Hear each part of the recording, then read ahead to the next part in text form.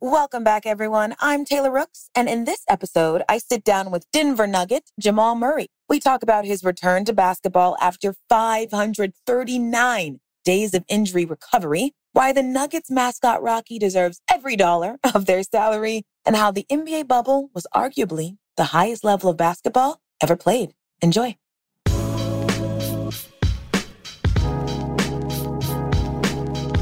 What up, Jamal? How you doing? Happy to have you. Thanks for having me.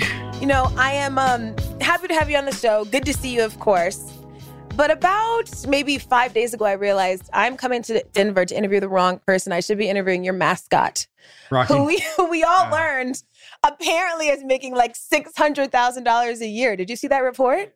So what makes Rocky the superior NBA mascot? He just gives off a lot of energy. Makes the half-court shots backwards every time. Actually had a really good rate. And yeah, he just does a great job. Great energy. So do you know the man or woman inside of Rocky? Uh-huh. Okay, what's he or she like? That's confidential. Really? Is this top secret? Yeah, that's how it goes. Is the identity not revealed? Does anyone know Rocky?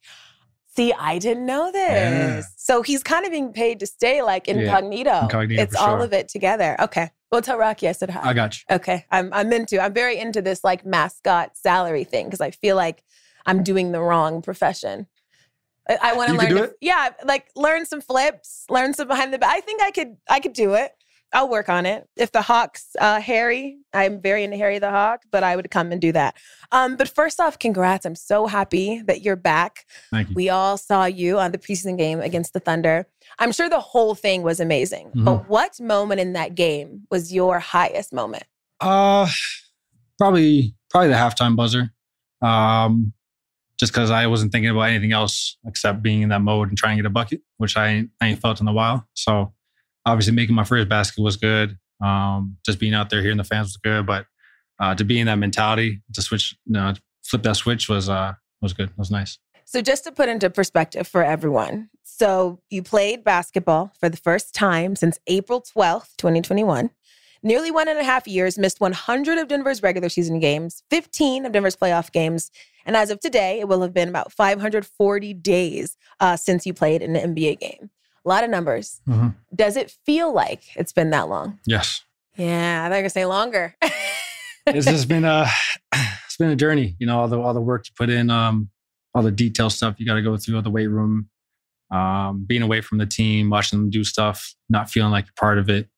And then, just focusing on doing your job, not being able to do it at a high level. So a lot of things go through your mind and it definitely feels really long, but I'm glad I put the work in and was able to show last night. So what did you learn about time through this process? Just got to stick with it. Just got to be patient. It really tests me because there's times I felt like I could do more, but if I did too much, then the rest of the week would be off about how much I can do. So it got really not confusing, but really detailed and tedious, and all those minute stuff mattered. So that was probably the tough part, knowing that, if I do one extra jump today, I'm gonna be sore for 2 extra days. Yeah. Those are hard to limit myself. Yeah. So how much of that really was like balancing your limits, what you want to do, what you can do, what you can't do? Mm-hmm.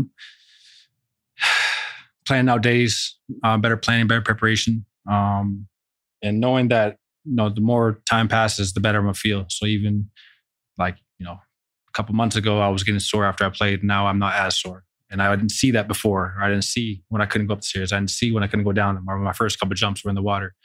All those little stuff start to add up. You start to see the progress, and everything you start to see the light and everything.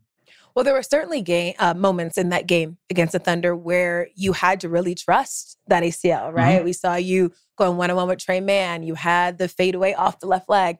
How much have you learned about having to trust yourself? And is that still hard? No, it's pretty natural, especially when I'm doing something I love, and basketball's very natural to me. But it was the off the court stuff that was hard, to be honest. Like going down the stairs, I have a lot of stairs in my house. So like when I'm going up the stairs, going down the stairs, I'm like, man, I'm gonna be sore tomorrow if I go up one more 5 stairs, So it was like those little stuff start to add up. But once I started to see the progress, I was on the court, making jump shots, playing freely, started to see my moves work, started to get my quickness back. Everything just started to flow from there. Do you have to think about going up and down the stairs now? I still do, slightly. Yeah. It's only because I've only thought of it for so long. And because I'm still trying to feel my needs, still trying to feel the grab on it, So it's not like crazy, oh my God, the stairs. But right.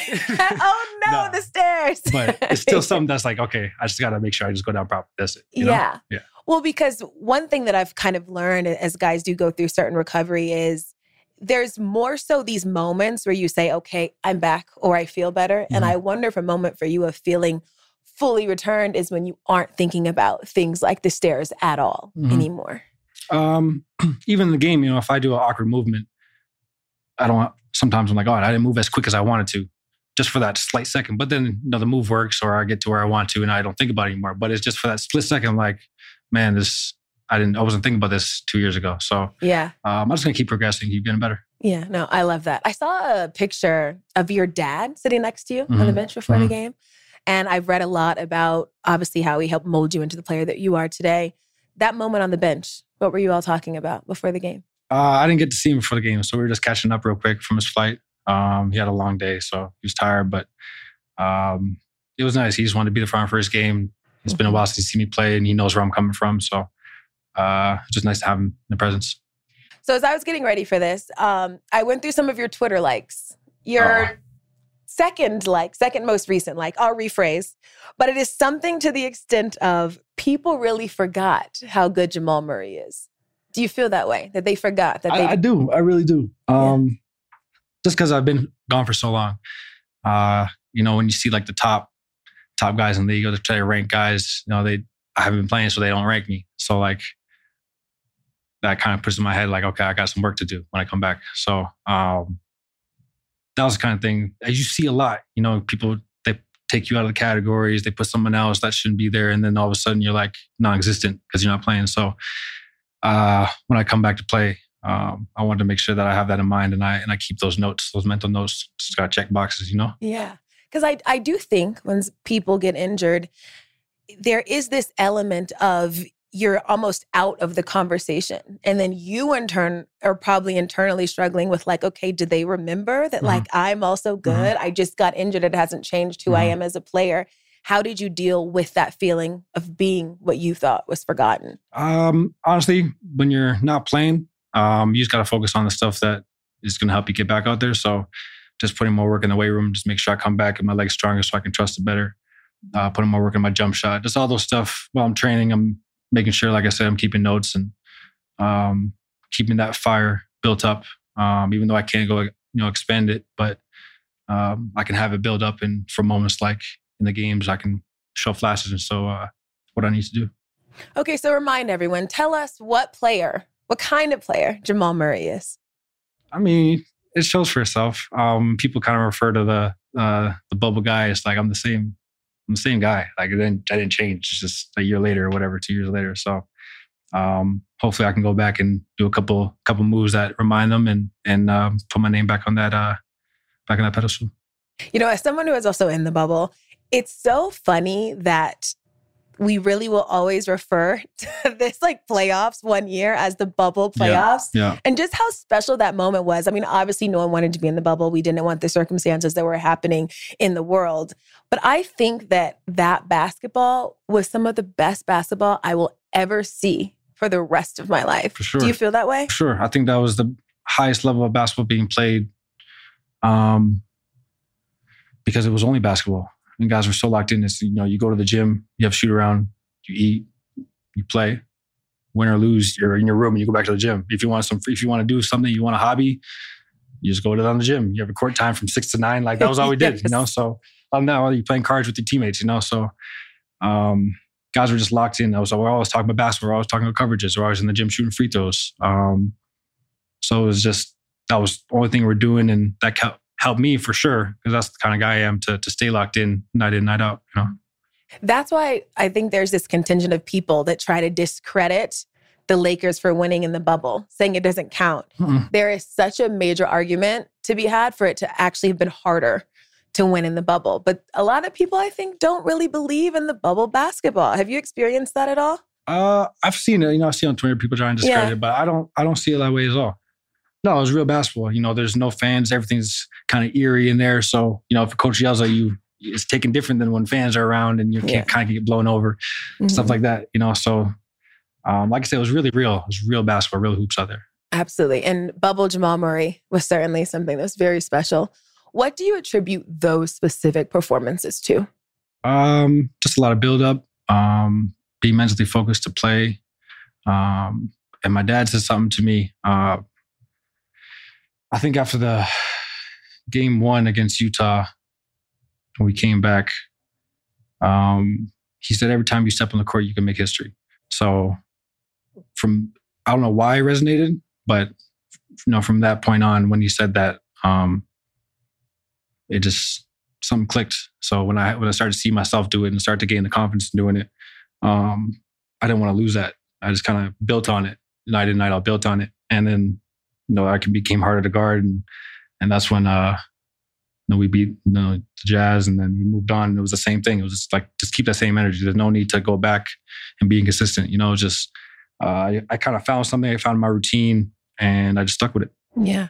How do you take that same sort of mindset about making history every time that you step onto the court into this season? Just using everything I've thought about being out.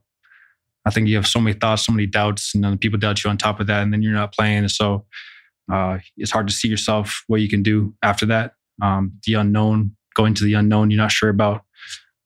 So for me, it was just being excited to play, using my happiness, using my love for the game, and I think it'll show by itself. So 2 days ago we played, and once I hit my first shot, I was like, okay, I'm good. I'm here. Now I can just play freely. I got the monkey off my back. Now I'm just playing basketball. So once I can get those games, I get some rhythm, and we got a lot of new players. So to find that chemistry, I think we'd be fine. All right. So this season, what we're going to see from you've never been an all-star. No, I haven't. How does it feel hearing that you've never been an all-star? No, I haven't. Credit though, there's a lot of good competition. So CJ hasn't been all-star either. He's one of the toughest guys to guard. But I do want to make All-Star. I want to have that title.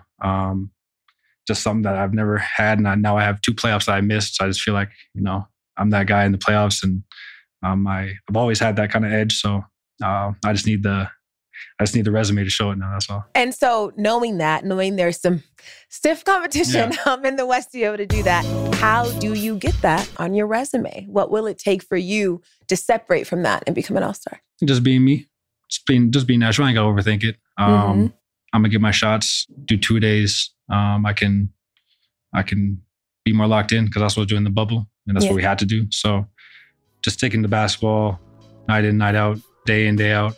I think that's all I need, to be honest with you. Just more commitment.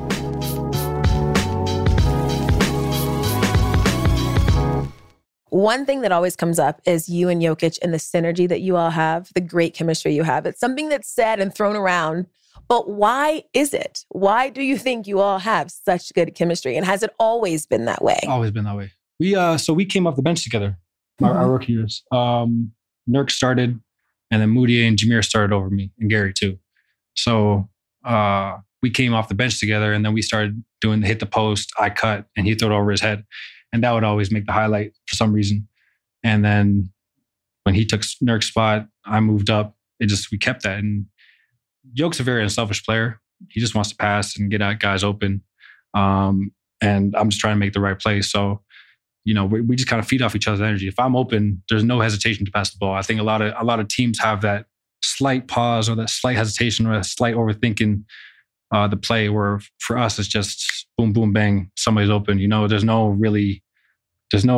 call for it. There's no waiting around, and it's just nice to have somebody on the same page all the time, all game, no matter the time of the game or score. So that ease that comes with you all, is there anything that you can compare it to? Peanut butter and jelly. Yeah. Like you just put peanut butter first and you put jelly on. Like that's just how it goes. That's how people make it. So I feel like it's the same thing where when we go pick and roll, it's simple. If the defender does this is what I'm supposed to do. And he knows the same way around for him. So we do a lot of that, playing with the defense and make them think about how to guard us, you know? And I assume that it's gotten to the point where you also just know what he's going to do before he does it. Yeah. You're in your spot. You know what's coming. I mean, that's very, very clear when we watch you all play, which is why it's very exciting that you're going to be on the court together. Jokic, there's kind of a chance he could get third MVP, I think, if everything goes right. Mm-hmm. Do you see that for Jokic this year? I mean, you got me, Mike, AG, and Pope, KCP, starting five. You know, that's like, he was getting 10 assists before. Imagine if he's shooting to guys that, you know, shoot like 40% from three. So he's going to have a lot of assists this year, and his workload won't be as high as past couple of years. Yeah, because you are going to come in and take a lot of that weight off of him. What do you think makes you all legitimate contenders this season? We don't panic. I think that's a big thing. During the season, during the game, there's no panic. And there's always a sense that we can come back. I know a lot of teams, you know, if you go down 10, 15, 20 points, it's kind of okay. We know we got them. With us, you know, we can come back at any time. We just need a couple of baskets go in, a couple of stops, and we're right there with new energy, new life. I think resiliency is a big part of our team, and knowing that we can actually get the job done and accomplish the job. So, like I said, just free flowing. We have a lot of fun with the game, and we enjoy to see each other succeed. Okay, so watching from the sidelines, what did you learn about your team's defense? Which year? This past season, yeah. Just need to get better. Just need improvements. That's all. I thought we had some really good stints. I thought Austin Rivers did a great job last year trying to guard Steph. Even when Steph scored, he was right there and was disciplined. But I think this year we have a squad where Bruce Brown, KCP is back. I'm back. We have a lot of guys that can switch 1 through 5, 1 through 4, and get some stops. So yeah. Yeah. I know that in the press conference you were asked about, you know, when all 5 of you are on the floor, you beat the Clippers. You said you felt like no one could beat you. What about that moment made you as a team feel unstoppable? And how far is this team from that? Like I said, we were down 3-1 twice, and it didn't faze us. Like, we still knew we had to play basketball. They still had to come play the next game. We didn't worry from that. We didn't get down or sad or feel sorry for ourselves. It was just like, they got to win one more, and then we're not going to make it easy for them. And that went for both series. So especially when you see yourself come back the first time, you're like, oh man, we did something that's never been done, or whatever 8th time has been done. And then we did it again, the same playoffs. Like, we have something real special. You know, we got a team that can do a lot if we just get off to a better start. Yeah. We'd be up 3-1, you know, change the pace a little bit, have better chances, but yeah. Yeah. One thing that's very clear to me through talking to you now, but also from what I've read, is for you, the mental side of the game is probably the most important. I read a lot about your dad teaching you what I think you called mental kung fu. Yeah. Yes. Tell everybody what that means and how that bleeds into your game. I always try to compare it to like a fight. So I watch a lot of boxing and UFC. And if a fighter doesn't bring that energy, if he doesn't, you know, come prepared, he's going to get knocked out in front of everybody, in front of his family, in front of his kids, in front of the world. And so I try to bring that same energy to basketball, where if I'm not locked in, or if I have a really slow start or whatever, we're going to lose. And I try to have that mentality. Also a bounce back mentality. So if the team hits me first, or I have a really bad first half, I can go in the locker room, reset, and then come back with a new energy and have how many points I want, basically. That's that mental side. That's that kung fu, that fighting spirit, you know? So just try to keep that on me. So do you feel like you play better when it feels like there's more pressure on you? If somebody screams me hard and hits me in my mouth, I'm going to have a better game. You know, if you're almost making me, you know, go ahead and shoot, and I'm like not locked in, you know, I'm just kind of going through it. So when a guy tests me, or when the team tests us, or the stakes are higher or the pressure's higher, I think it definitely raises our level of play. What I always think about is what someone told me once. They said that fear makes the wolf bigger than he is. And I think that in a place like the Western Conference, It's a lot of wolves, a lot of teams that can look very scary. How do you know that no matter who the opponent is, what the team is, that you and your team have a chance? Because we've done it. We've seen it. Anybody can beat anybody in the league, but when you bring the best version of you, it's hard to see yourself lose. It's hard to, because you don't say, oh, I brought the best version and I know I'm going to lose. Because who thinks they're going to lose after bringing their best? So if I go bring my best, regardless of what's happening, I think we have a chance. And I try to feed that to the teammates and bring the energy to the team, to the fans, just kind of rally them and bring that energy. But, not every guy has it every night. So you got to figure out a way to pull it out of them. And always hold yourself to a high standard. If you don't have it, you got to find a way to get into it, whatever it is. Whatever is when halftime comes, just reset like it is for me, or whatever it is. But yeah, that's what I try to do. So when you look at this season and you think about your goals, how has goal setting maybe changed for you for this stretch because you're coming off of an injury? Or is it the same? Championship. We're trying to win a championship, nothing less. I know I'm not where I want to be yet in terms of the level of play, but I feel like once we hit the stride and once we hit our rhythm, I feel like we'll be, top 3 in the league, just at the finals. I just know that you can't skip over the finals. So the work has to be done. The preparation has to be done, the progress, the ups and the downs, the adversity.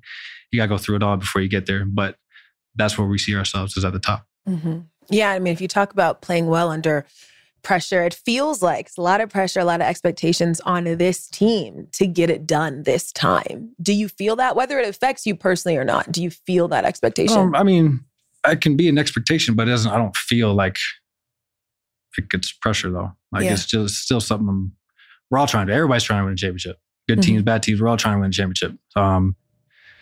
We just feel like we have the team to do it, and we'd be cutting ourselves short if we didn't believe in it or actually make it a goal.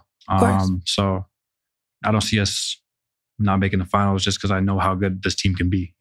So there was a moment in the preseason game against the Thunder where you looked at the crowd and you said, "That's what I do." That's what I do. What did you want the people to feel in that moment?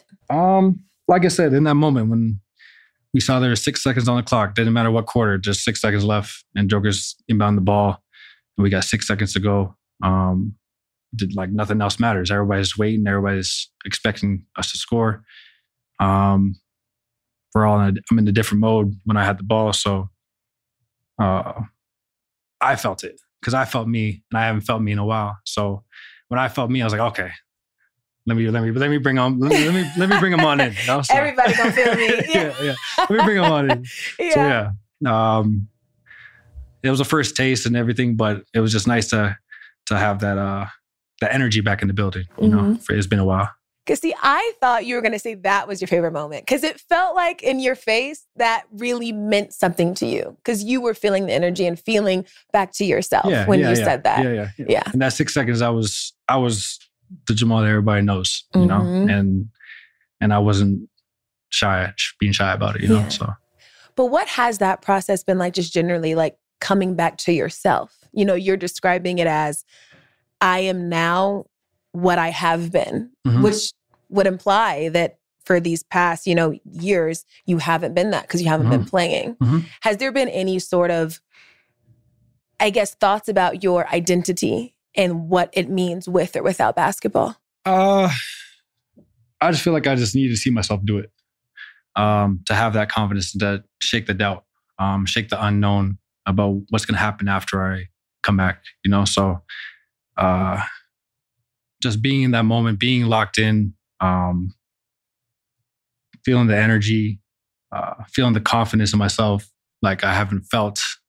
No, you go in practice, you hit a couple shots, it's whatever, it's practice. But if you go in the arena and actually do it in the game and everybody sees what you're doing, you get that confidence back. It only takes one play to have to spark it back up again. So like I said, once I had that, I could have easily just shot a regular. I just went off the backboard because I just do stuff like that. That's just what I am. So it was just nice to bring the energy back in the building, see it, believe it, and look forward to doing it again, For sure. Yeah. So another reason I was really happy to talk to you is because I want to get your thoughts on analytics in basketball. I know obviously the Nuggets are big into that. Yep. Jokic, big into that. One of the big reasons he won MVP, he was just leading like every advanced stat category. I'm a voter. I voted for Jokic. I get it. Congrats to him. How do you feel about how it has invaded basketball? Because on Twitter, there's this contingent of people that are into the numbers. Then there's the like, he got that dog in on Twitter and they go in for the eye test. Where do you fall? I fall off feel. There's going to be bad shots in the game. There's going to be bad takes in the game, bad decisions. Everybody's going to do that. But to take out the mid-range shot because it's not a good shot, it's kind of corny, honestly. I don't really like that. Like, DeRozan is one of the best to do it.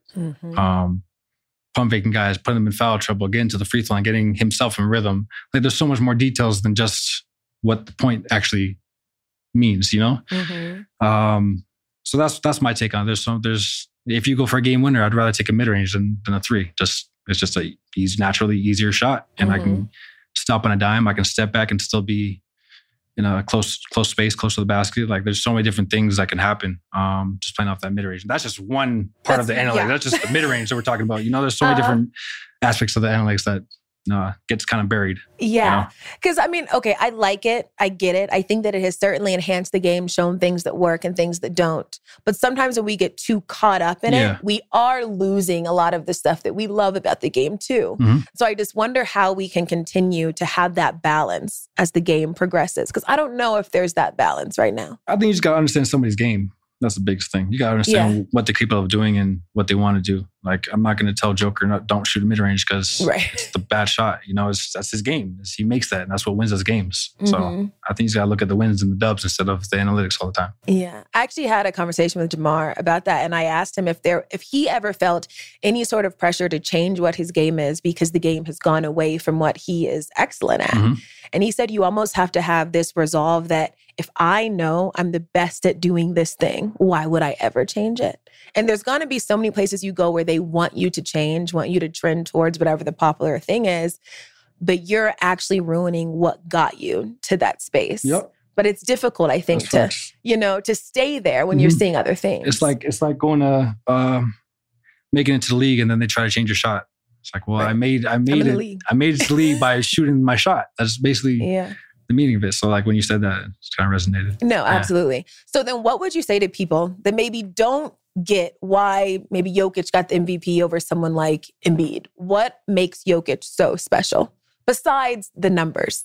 The amount of possessions and games throughout the seasons, throughout 2 years of him winning MVP it's crazy. If you actually go and watch the games and he's got a guy on him, defender coming from here, sometimes defender coming from here, he's able to look this way and throw a pass and he's got 3 guys on him. Like, it's not easy. It's not just because he's passing the ball or he's not doing too much work. Like, he's creating everything for us, literally everything. So to watch him do that possession after possession to the playoffs, like it was pretty incredible. And to have the consistency to do it is another thing. I don't think anybody else should have won it over Jokic. I really don't.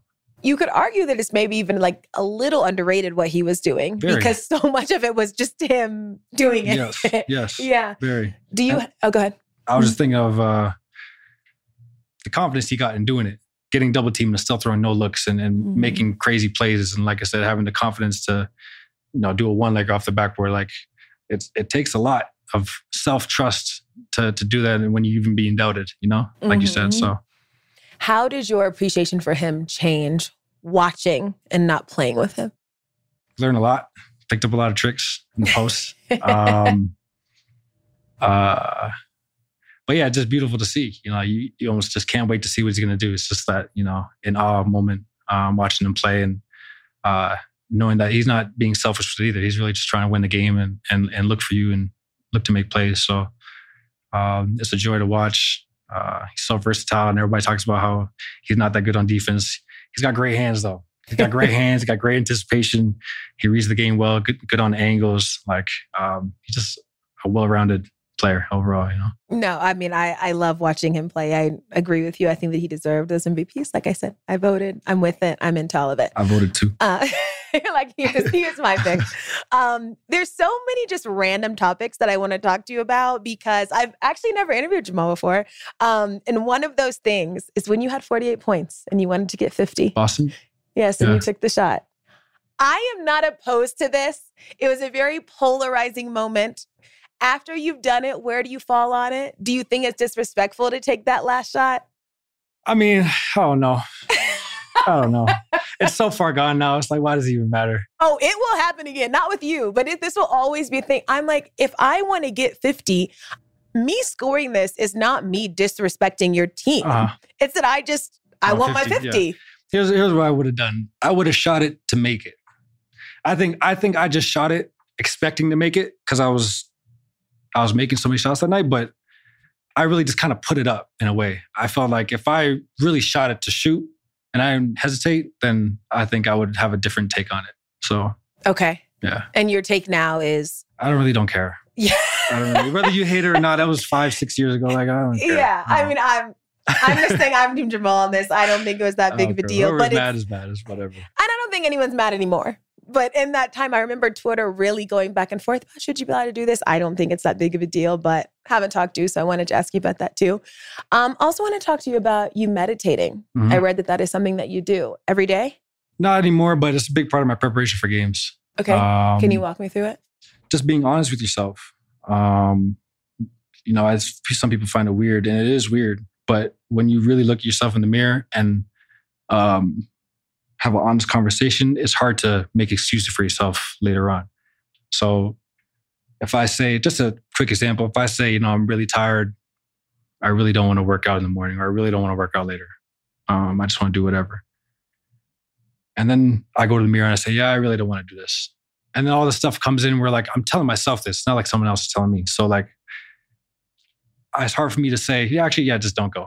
Because I'm saying that. I'm telling myself I should have gone, And then if I don't go, it's like, well, no one else is limiting me but me now. So I try to keep that in my head all the time where I can't go back on myself. If I say I'm going to go in the morning, I can't just make an excuse myself and not go. Because then I'm only cheating myself, Yeah. So I try to keep that, yeah. You don't want to be the thing that stops you. No. Because there's not really an excuse. Unless something happens where I got an appointment, I can't make it, cool. But when I say I'm going to do something, I try to actually follow through so that I don't go back on my word, on my own word, for the most part. Yeah. Have you read the 4 Agreements? Well, in that book, it's just one of the things that they say everyone should live by is being impeccable with your word, holding yourself to the things that you say. And it just made me think about it when you say that. Do you do any visualization with your meditation? Oh, yeah. I mean, before every game, I try to visualize the game and how it's going to go or what I want to do or just the energy I want to bring. That's the main thing is what energy am I going to bring? Because people are watching, my teammates watching, they're feeding off of me. I'm the point guard. I'm calling the plays. I'm leading the team. So I don't want to have my energy down or off or unpredictable or just not there in the moment. I want to bring a certain energy where they look at their point guard, they look at the leader as he's ready to go. Whether he misses, whether he has a bad game, he's there for the right reason. He's doing it for the right reason. So I try to, like I said, to the fight. I can't just go in a fight and not bring it. You got to bring it. So especially when you got a teammate watching you and you got young guys watching you and I got my little brother watching me, I try to show the right things. Yeah.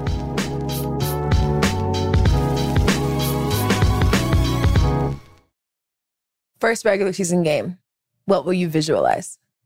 I feel like it's just going to be natural. I think the first time I touched the court was the big one. I think that was... What did you visualize that day? Just making my first shot. I think that's why it took me so long to make it my first shot. That's why, because I was thinking about it the whole time. Yeah. Even when I got to the free throw line, I shot the technical, like the crowd was cheering. I was already smiling. I'm like, I already know I'm going to miss this. I'm just not here right now. I'm just too happy. And then once I went to the bench and settled down, relaxed, my nerves got calm, focused on the game, then I made my shot and everything was just flowing after that. Yeah. So, okay. Regular season should be, I should be going by then. Yeah, I mean, I also think this is great news for Nuggets fans because it feels like for you just needed that game. Oh yeah, it's to check my own box. Yeah. It was about your boxes. Yeah, I just need to check my own list and get that game under my belt and just feel it, And then after that, I can figure out my rhythm and my pace and all that. All that stuff's easy to figure out once you play. But I just got to get that monkey off my back. It's good night. I love that. And I also hope fans really do understand just the mental fortitude that it takes to even have gone onto the court that day, wanting to make that first shot, trusting your body, knowing that you're ready. I think all of those things are kind of underestimated when a player is making that return. I think that when I think about Dame coming back, Kawhi coming back, Ben coming back, all of these people, it's not just about that physical element of stepping onto the court. It's what you have to tell yourself on the court, what you had to say before you stepped on the court. A lot of things really go into it that I don't know if that's always appreciated. What do you think people don't fully understand about recovery? Or what did you have to learn about recovery that you didn't know? I mean, I've been hurt before, but I've never been out like that. And like in the playoffs against Golden State, they wanted me to come back. And I was training to come back. I was ramping up. I was doing more. But I wasn't close mentally to play. Like I wasn't navigating screens was hard. Now you want me to go and navigate a screen with Steph. Like it's just, I'm just not there yet, you know? So the mental side was harder. And I'm good with the mental side, but it was just a lot tougher in the duration of it and the amount of thought that you put into it and the amount of doubt that happens. Then you see other people doubt and then you don't know what's going to happen because you're not playing. So like there's so many different things circling your head. I just had to stick to myself and know that even though I want to play, my passion comes out. I want to be there for the team. Like there's so many parts of the game where I just couldn't do it yet. I wasn't there yet. So now that I look, whatever, 6 months later, I'm in a completely different space than I was before. And now when I look here, I'm like, man, thank God I didn't play. You know what I'm saying? Because you know, like it was just, yeah. It finally comes into context and finally comes out how it should. So yeah, it was just nice to see it through and get healthy and not have any regrets about playing, you know?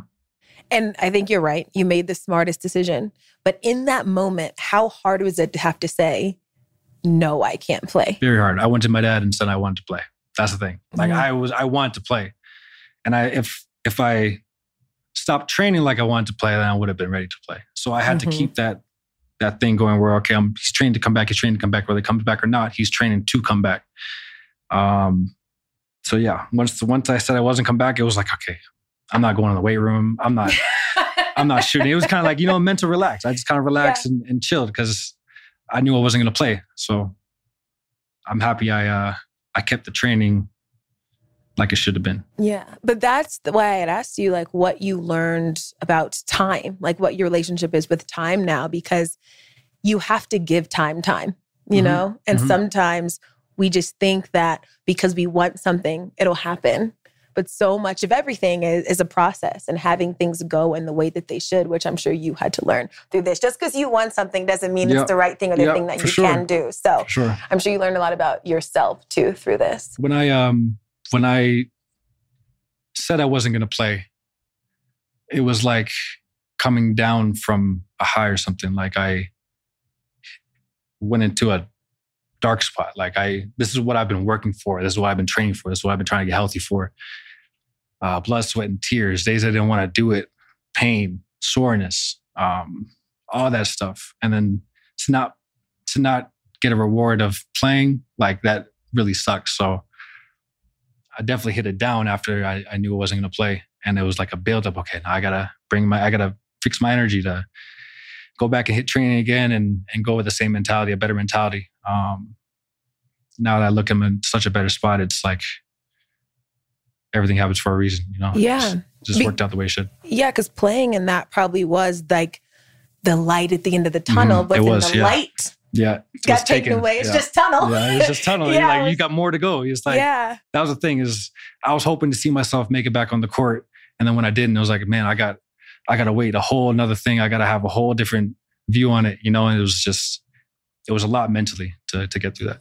You said that it was a dark spot for you. What do you mean by that? It's just like looking forward to something you've always looked forward to and then actually putting the work in for it and then not seeing the reward out of it. It was like, man, I've already been through 9-10 months of not doing it. It's hard to see another 5 after that. That was a tough part going through the summer, the beginning of the summer at least, and not having the feeling of playing. because the longer I'm not playing, the more out of rhythm I am. Just the more it takes for me to get back into rhythm. So yeah. More bad days or good days? That's a good question. Definitely more good days. Definitely more good days. But those bad days can really change your thinking or change a person. I had somebody tell me the fear of the unknown is strong because you can add whatever you want in that time frame. So if I didn't know I was coming back. I didn't know how I was going to go. I didn't know when I was coming back. The situation I was going to be in, all that was fearful. All that was unknown. And then I didn't come back. It's like, okay, it sucks, but at least I'm in control of the next 5 months. I'm in control of how prepared I am, my readiness, my focus. I have an opportunity to remodel my mentality going into the next season. Yeah. I'm not going into the fire of the playoffs and got to deal with whatever it is. I'm going to a regular season where I have a fresh start and a new beginning almost. So you talk about comparing, going onto the court to a fight. Yeah. You talk about this mental kung fu. What fighter are you? Jamal Murray was a fighter. Who are you? Who embodies Jamal Murray? There'll definitely be a fighter with confidence, utmost confidence, flair, someone who's exciting to watch. I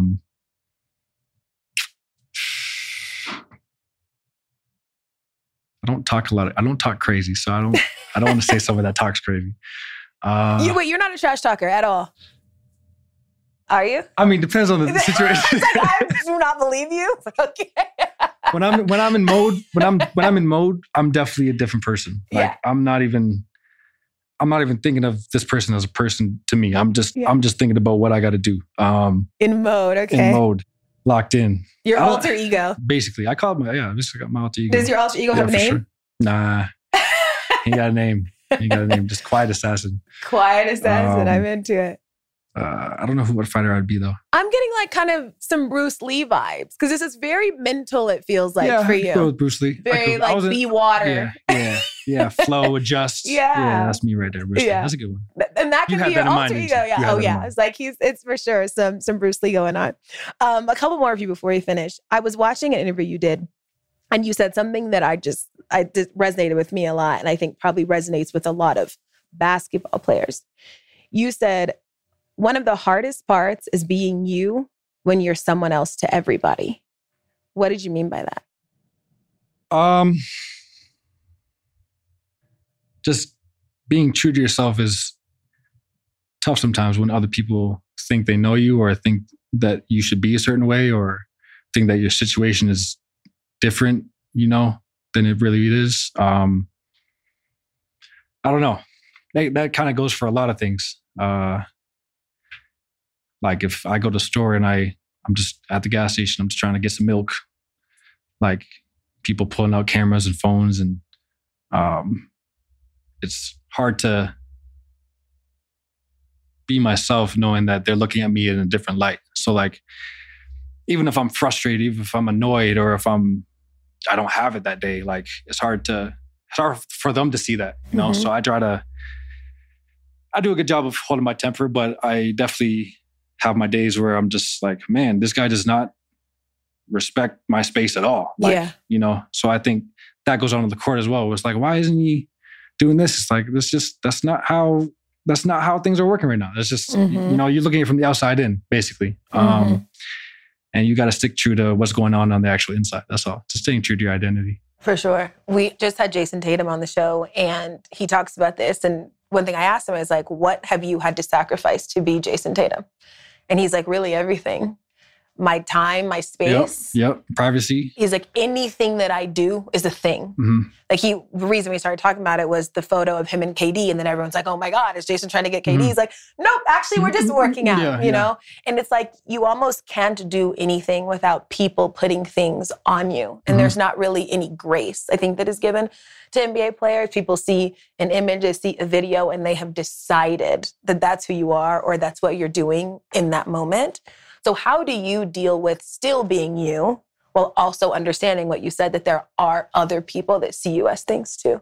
I think I do a good job of reading people and I don't get too upset. So if they look at me like if they're really excited or if whatever it is, I just try to keep that in mind. I don't want to come off wrong or,